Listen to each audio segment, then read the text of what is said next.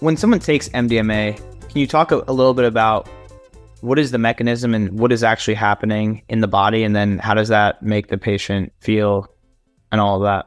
Well, the MDMA is going to be indicated differently. It's a psychedelic that is going to be categorized, as I understand it, for PTSD.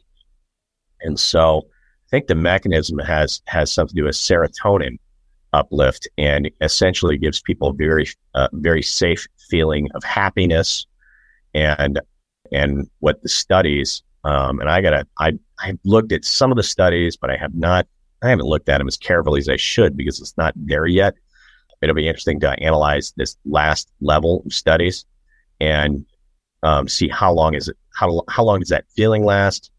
I think you've probably heard there's people making claims like, oh, well, the MDMA reconnects sort of the neural circuitry of the brain. Does it? I know it sounds cool.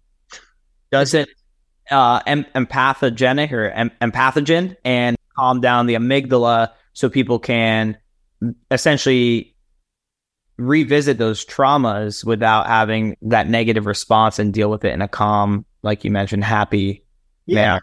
How long does it last? What's the halo effect? I mean, I know in a younger day in my life, I did MDMA, and the big problem with it was there was a major crash. And I've seen people, and we've studied, we've read about that and studied about that. So the molecule that is being advanced is one that will have a safe liftoff and will continue to go and not have that crash. Then I think the question will be, does this something have to do every day? Is this med management? Yeah, and it's funny you say that because, that's something that I've done recreationally too. And typically people will take it at a rave with close friends, this and that. I can totally relate. Feeling of safeness, feeling of connectedness. And I scratch my head because we've dealt with clinics that in order to work here, here's their philosophy, which is really interesting. In order to work here, if we're an IM ketamine clinic, you must experience the treatment so that you can empathize with the patient going through it. And then we meet people who are, very medical. Yeah, that's complete. You would agree with that? That's complete crap. Okay, interesting. Because that's complete. So should I call Methodist Hospital for surgery and make sure that I have to go have a knee operation to understand what it's like to recover from a knee operation? I can't explain it to somebody what the recovery time is. Must I have cancer to be able to help somebody with cancer? I mean, is this science or is this woo-woo? Well, that is absolute where you fall into the trap. And it's why the medical community doesn't take some of these things seriously, because it doesn't mean science. And I'll give you the best example. You're young, you're getting married. God forbid, 15 years from now, 16 years from now, you and Sky have a 19-year-old Scotty running around South Florida. Trouble. Big trouble. And he has, troublemaker. And he's having a problem with alcohol use disorder, okay? Must you only call somebody who's ever been sober? Because that's been one of the problems in addiction treatment, is that the people who run the sober clinics, sober housing, sober industry are themselves all addicts. Now let's go a little further. If we understand substance abuse, and we really understand it today, as opposed to how it was really presented to us in the late 30s, 40s, 50s, and through 12-step, is that only a person the best person to talk about it is somebody who's done it. But then we also know scientifically that most people who have an alcohol use disorder continue to struggle with that the rest of their life. So the chances that you're talking to your doctor who's clean, maybe they're not. Maybe they're using while you're talking to them, and while they're treating young Scotty, and you're paying him $30,000. I think orthopedic, how you're drawing, I mean, alcohol is a little closer of an example, but orthopedic might be a stretch with the knee surgery. But the reason I ask is because some of the spiritual clinics that we work with tend to have more success than the strictly science-based clinics. So if they have gone through a session and have done the treatment and understand how they feel and build that emotional connection, are they building better patient retention and a better patient journey through that been there, done that factor? So that's kind of the place I'm coming from, because, we see it in the clinics. The more spiritually inclined tend to have better reviews, better patient outcomes, better retention of patients, things like that. So the people who are getting their opioid addictive receptors tickled like to come back more, not exactly shocking, is it? So you don't agree with somebody being in whatever they'll call this, right? Because it's new, MDMA, facilitator, practitioner. You don't agree with them like, oh, they've never needed to do it, to understand it, to be able to coach, to integrate, etc. No, I don't see why I have to be a psychonaut to be able to provide care any more than a physician would need to experience what it's like to go through opioid withdrawal to understand the mechanism of action of anything to coach a patient to get out of withdrawal. And I think what one could do is there's so many other things. You could bring in people who have gone through it. I think there are groups for that. I do believe in therapy. I do believe in clearly communicating the experience to the patient. And I'm sure that's beneficial. But I think when we start taking a step forward, and it's a dangerous step forward, requiring those providers to try it, to be able to teach it, I don't know. That doesn't jive with me. That gets a little far from me.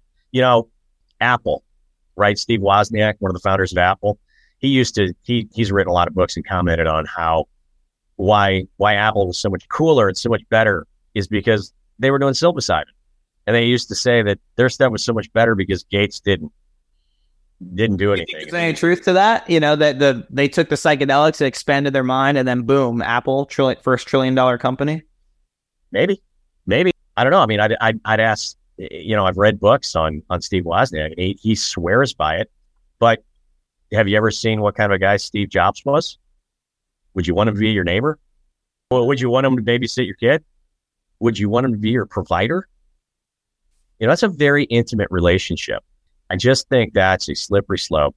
And there has been if you really get into and I hope a lot of people who are listening to this really look and learn the history of psychedelics, is that it really took root in the area of technology that was emerging right after World War II. And that's when we entered the nuclear era of technology. And a lot of the scientists are where at Harvard and up east and out west, Stanford and the likes, are where this became popular. There was a guy in the computer business, the Johnny Appleseed of LSD, and he thought to himself, wow, this is such a transformative experience. I feel as though I've seen God. And so he bought a liter of LSD from Northern Europe and brought it over to the United States with the idea that he was going to dose people. And he thought, how can I promote this experience, this spiritual experience? And so what he did is he met with very, very well-connected scientists and politicians and people in Hollywood, and so that he could change the culture. Again, I'm a freedom guy. I believe that consent is important, and I think that it's great conversation to have, but I don't know if I don't personally, I'm uncomfortable with that. Okay, this history lesson that you're giving us, and every time I talk to you, Jack knows his history like crazy. So he brought the leader back from Europe. Did he? You said without consent. Yeah. Did he, without people's consent, start to dose them on LSD? Have you seen the Hulu show with Nicole Kidman? There's an entire show that's very popular on Hulu, where Nicole Kidman plays this spiritual advisor who intentionally doses people at her retreat. And then, by episode 3 or 4, they're figuring out they're being dosed, and they agree and they say they like it. She allows them to leave if they want to. But yeah, man, you can't do that. You can't do that. And yeah, he did do that. And Harvard University actually participated that in the United States, and intentionally dosed students there without their consent. The United States of America did that in the prison systems of the United States on unsuspecting people. They did it in the military. They performed testing on the poor, the impoverished. There was a clinic that was run by Dr. Frank Jolly over in San Francisco, where he was experimenting on people up in Haight-Ashbury. Dr. Frank Jolly was also working for the CIA at the time. So yeah, this is again where we're talking about. We're now trying to do, that third wave. We're trying to do this right this time. We did it that way before. We did it in the 50s and the 60s, and it failed. So what I hope that we're doing this time is learning from some of those really interesting and historical occurrences, some of which are really fun, exciting stories to talk about. But I don't want to go back down that road again. Yeah, I mean, you mentioned, excuse me, with MDMA, the logistics around it. How do they get, who's going to drive them home, et cetera, et cetera. But then you also mentioned retreats. And, we see more of these retreat places popping up, with Ibogaine, for example, having to go to Mexico, et cetera. So with the MDMA coming online in 2024, how do you see the retreat side of the business playing a role into MDMA? It's going to be interesting. And again, I think there's room for everybody in the tent. Mexico, you can go right up the street to here. I'm in Dallas, Texas. Today, 15 miles from now, I can take you to a center that has they claim to have a license to check and see, but they're under the Religious Exemptions Act, where they're using ayahuasca. And for $400 or $500, you can join their church and go to an ayahuasca ceremony. That's been upheld by the United States Supreme Court since 2007. I know some guys that I really like that are military guys down in Austin, Texas, in particular, a really, really good guy who I think is doing a lot of good for some people with ayahuasca down there. But I quietly say to myself, I think he's got some liability. I wouldn't want that liability. So they opened a church, they got a religious exemption, and now they're serving ayahuasca. So yeah, it's legal. A Republican conservative United Supreme Court justice said it was okay. He wrote religious exemption. That's right. Native Americans have used it for thousands of years, and as it's part of their culture, and that is where a lot of the basis of the spirituality comes from. And so as a result, you can go be a patient there. Oh, you can't be a patient there.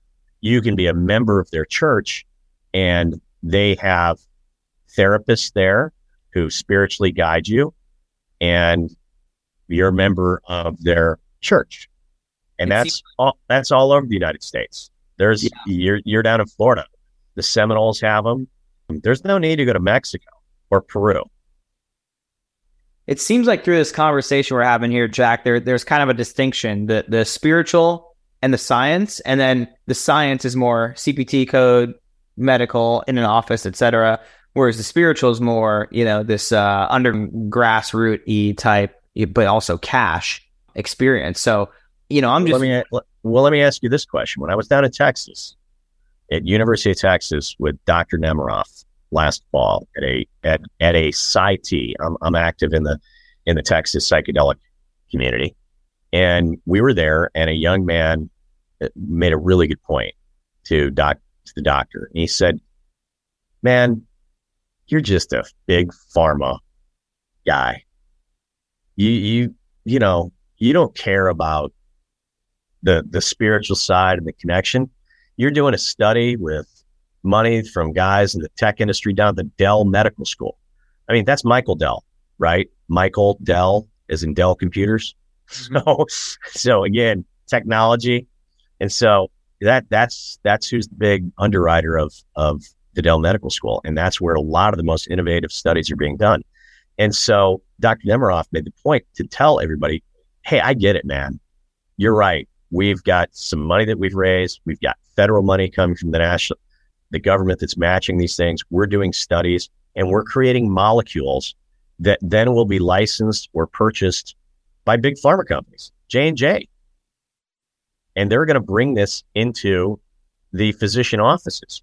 And so you're right. We're going to have that model of physician offices. And then you and I have a lot of friends who are, and colleagues out there, and you probably clients who are adverse to that type of care.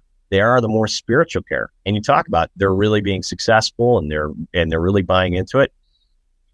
They're probably in some ways light years ahead of us on that stuff. And they also have, though, a lot of risk because some of what they're doing is off label. And when you're doing things off label, opens you up to a lot of liability, and it's all okay. What are some of the liabilities for performing these things off label? Well, if you make a claim about something off label, the United States government can shut and fine you. As anybody who's ever been a rep in the pharmaceutical or medical industry, the last day before they get, when you get your job, you go to training, and the last day of training, they usually have somebody who looks very tough and mean and comes in and scares the living hell out of you to tell you that these are all the 15 things that you ever say you're going to get fired. And they're not kidding. You will get fired at Johnson & Johnson like that because the fines are substantial. They're millions of dollars. So if you tell somebody something as a non-licensed physician, an MD or a DO, they're allowed, or a nurse, they're allowed to say things that are off label. You and I, if we're selling something, can't because we're not licensed. And so that includes sales reps. And the best ones are all trained really well. But again, I have some friends in the industry and I talk candidly with them. I'm like, you're kind of saying that this is curing PTSD. It's curing? What does that mean? And isn't that a bit aggressive? Oh, it's the best and it's all this. And, my wife and I also do it, 5 or 6 times a year. I'm like, that's okay for, I think, a certain segment of the society. There's going to be a certain segment of society that are going to buy into that. And I know friends of mine and business people and very successful people who support that world. But when we take this stuff mainstream, we're going to have to adhere again to the Western model. And right. The Western model has some rules. I'm all about having another podcast about tweaking some of those Western model rules because I think some of them are wrong. But we do have rules that we have to play in. Yeah, it sounds like there needs to be sort of some sort of middle ground between the spiritual, you use the term woo-woo, which I use sometimes, but the very spiritual, people out there using these molecules and treatments, ketamine, MDMA, and then the more medical CPT code route. Like, how can we still maintain the effect and the spirituality and the magic of the psychedelics, but then still drive mass adoption? Well, hold on. Let me. So I'm clear, and I don't get portrayed differently than I really am on myself. I think for a certain amount of people, that spiritual connection is very helpful. So much so that, again, I'm going to inform I'm a bit of a historian, as you know. The founder of AA, Bill W., or if you don't know his story with psychedelics, is that he did psychedelics. And in fact, as he traveled to many hospitals, and that's where you got treated oftentimes prior to AA in the 1930s and 20s, you'd usually go to mostly like Catholic hospitals or non-for-profit places, and some nuns would take care of you who were just out of the goodness of their own heart. And if you were a really heavy drinker back in those days, what would kill you then and still kill you now is the withdrawal effects of alcohol. That's alcohol withdrawal is a very serious medical condition. And at one particular place up east, he got this little concoction, this little tea.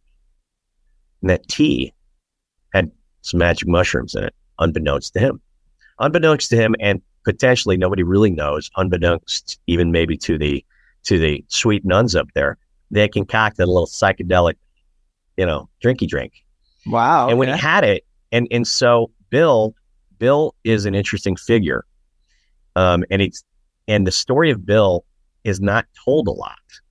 And the story that we know is not the true story. This, what I'm going to tell you is true, is as he was going through withdrawal, which again, I emphasize is very dangerous, he's sweating profusely, he's shaking, and then he has this profound change.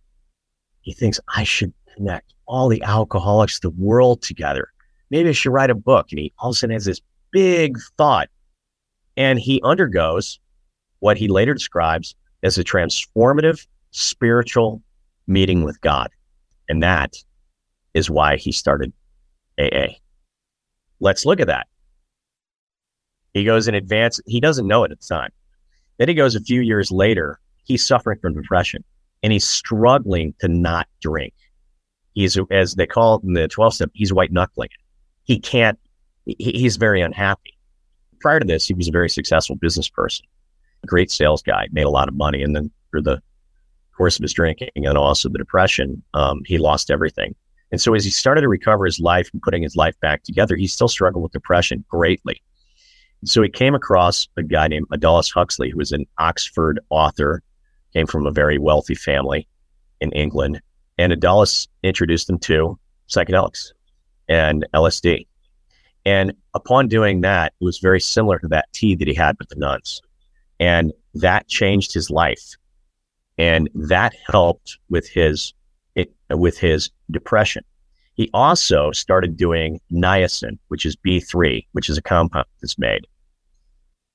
Bill Scott was so excited about this that's when they first started doing studies at Harvard on alcohol use disorder.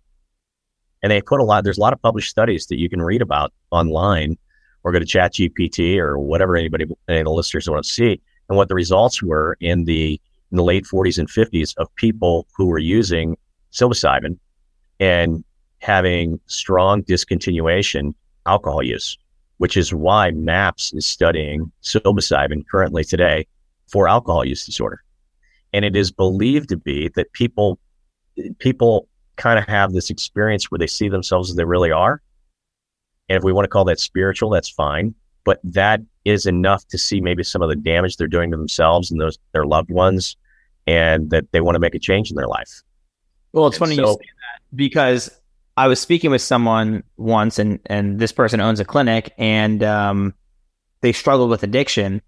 And in their psychedelic trip one time, he said, I realized that I am God and you are God, and we're all God and we're all connected. And every time I do drink alcohol or do drugs, it's harming God. And I don't want to do that any longer. So this is great stuff, Zach. Yeah, no, I think it's really important. And I think we could, when you're paying, here's the thing, man, you're paying with your United States Medicare card. You got to be really careful about spirituality and religious, because that's taxpayer money.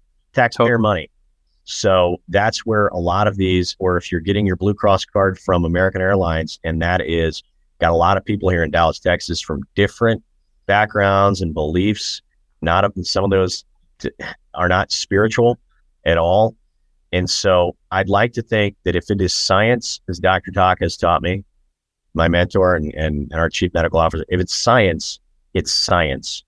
And if there's an intersection of science and spirituality, that's okay. That's okay. I just think some of our friends who are on the spiritual side oftentimes err in forgetting about the science. Jack, we're out of time for today, but will you come back on the show and can we talk more about this? Absolutely. Love to, Scott.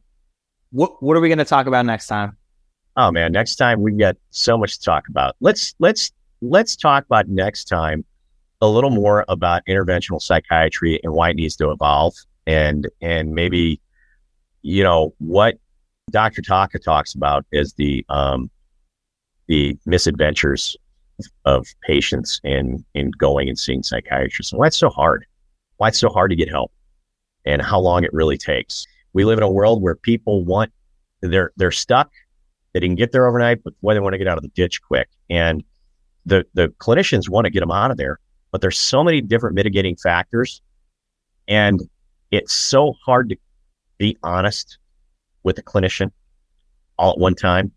That oftentimes it takes a long time for people to recover. And I think the more people understand that, maybe we could help them understand the importance of that relationship with their provider, and being honest. The quicker you're honest with yourself and with that provider, the better chance you have feeling better. And what a way to tie it all up, because psychedelics can help with that radical self-honesty. Absolutely, man. Absolutely. And I hope they do. I really do. I'm rooting for it. I think it will be great. And that's why I'm active in the psychedelic community here in Texas and very hopeful. Well, Jack, thank you so much for being here today. Jack Cavanagh, everybody, Restore Brain out in Dallas, Texas. Thank you for sharing your wisdom and knowledge with us, and look forward to speaking with you next time. Scott, thanks for the opportunity, and thanks for all the work you do in putting this podcast together. And I wish you the best, and glad to be a participant. Awesome. We'll talk soon. Thank you. Okay. Thank you.